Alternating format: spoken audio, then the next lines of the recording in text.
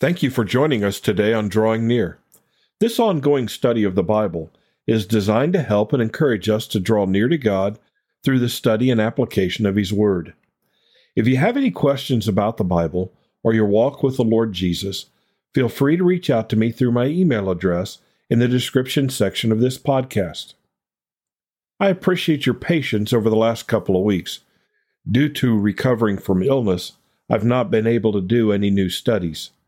Hopefully you've been able to study on your own and or tap into past studies. Today on Drawing Near, Paul, through the inspiration of the Holy Spirit, commands Timothy to fully rely on God and go forward in his ministry. So let's take our Bibles and turn to 2 Timothy chapter 2 as we discuss, "My son, be strong." And as we prepare for today's study, let's pray together. And Father, we're grateful to come to you today, together to study your word.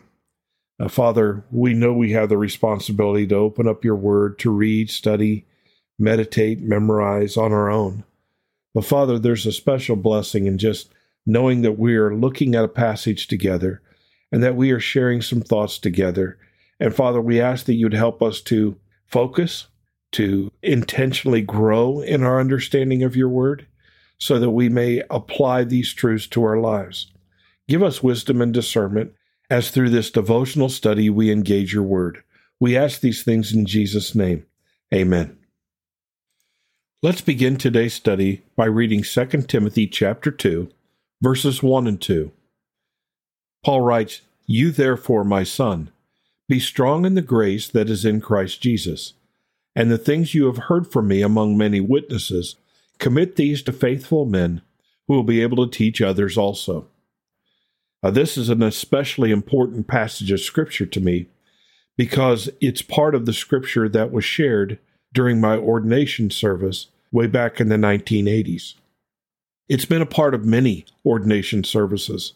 It's an important passage of Scripture also because it gives direction to the church, and not only to the church, but I believe it gives direction to parents.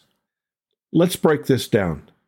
In verse 1, Paul says, "You therefore," and because we've been apart for a little while, and you may have lost the context of this study, Paul has been sharing in chapter 1 how he is in prison, how he is longing to see Timothy.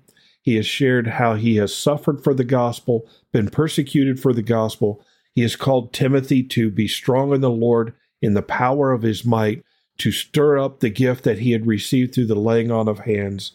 He wanted him to be able to endure the kind of persecution and difficulty that was necessary to go forward in the gospel, especially without Paul, because Paul's not getting out of prison. So he says, "You therefore, my son, be strong in the grace that is in Christ Jesus." We should not underestimate the importance of challenging people or being challenged to be strong. When Joshua takes over for Moses, in the first few chapters of God's dealing with Joshua, God makes a covenant with Joshua. He covenants with him that he will do certain things for him and through him. He will work in Israel. He will give him victory over opposing armies. And he says this over and over and over again, "But be strong and courageous. Be strong and courageous." If you're not aware of it, it takes strength and courage to be the people of God in a world that doesn't believe or follow the Lord Jesus Christ. It takes courage.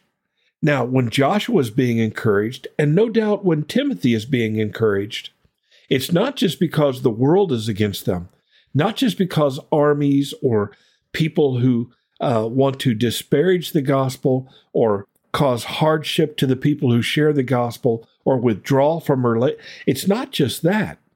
People within the church, people within Joshua's community will also rise up and stand against. And the reason why they do this is because they feel guilty for not being strong and courageous. They're timid, and so they attack the leader. They attack others who are going out doing what they're supposed to do. And Paul urges Timothy to be strong, to be courageous, but he wants him not to be strong in his own strength. He wants him to be strong in the grace that is in Christ Jesus. In other words, God provides us with the resources we need to be strong, but we need to rely on the Lord Jesus Christ.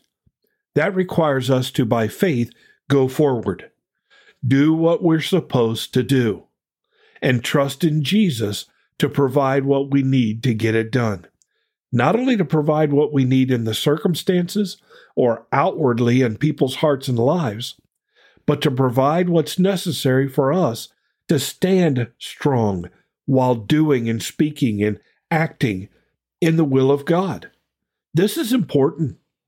We cannot do what God calls us to do alone, and He doesn't want us to. He wants us to be strong in the grace that is in Christ Jesus. Then verse 2 goes on and says, "And the things that you have heard from me among many witnesses, commit these to faithful men who will be able to teach others also." There is a responsibility here, a responsibility that is given to leaders in the church, but is also given to the church itself. We have a responsibility to perpetually continue training up the next generations. Not just the next generations, but train up people in our generation so that the gospel can go forward. What was Timothy to do? Why has everything about the suffering, about persecution, about hardships, why all of this encouraging leading up to this? Because this is the heart of what Paul wants. It is critical that the things that you have heard from me among many witnesses, commit these to faithful men who will be able to teach others also. There's two parts to this ministry. Both parts, Paul has been doing all of his ministry. Paul heard from the Lord Jesus what Jesus wanted proclaimed. He heard from him personally. And what did Paul then do? He went out and he taught other people. Not only that, but he entrusted these things, he committed these things to faithful men like Timothy and like Titus, and sometimes individuals like Mark. He worked alongside of people like Barnabas, and we only have a tip of the iceberg of what Paul did. But we have a twofold ministry, or at least leaders in the church do. We need to hear what we're supposed to know and understand that we're to teach others, but as we teach others, we're to commit these things to faithful men who also will go out and teach others. What a responsibility. Notice Timothy is not here to design church programming. He's not being told that he needs to go out and just pump up people or fill seats in churches, or what's he to do? He is to continue to teach others while committing these things to faithful men who will also teach others. That's the heart of church ministry. A church should be a church where people are taught the things of God, while training individuals to also go out and teach others the things of God. What does that require? Well, it requires being strong in the grace that is in Christ Jesus. And the only reason we need the strength of Christ Jesus is because we are committing ourselves to doing this.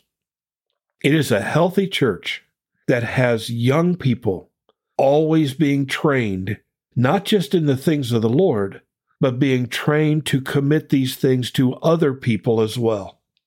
Part of every pastoral ministry should be the equipping of young people, young men in particular, to carry on the ministry. And it is a blessed church that does that. God blesses that ministry because that's at the heart of what Jesus did. As he went around teaching, he committed the teaching to his disciples. And that's what the disciples did. That's what Barnabas did with Mark. That's what Paul did with Timothy and Titus and others. We need to do this too, because we will not always be here, but there will always be this need until Jesus Christ returns for someone to teach other people. And it requires strength and faithful commitment to do these things. I pray that we will commit ourselves to this. Now, the last thing I'll say is, I believe Christian parents have the responsibility to train and teach their children, with the idea that their children will grow up to also train and teach, at the very least, their children.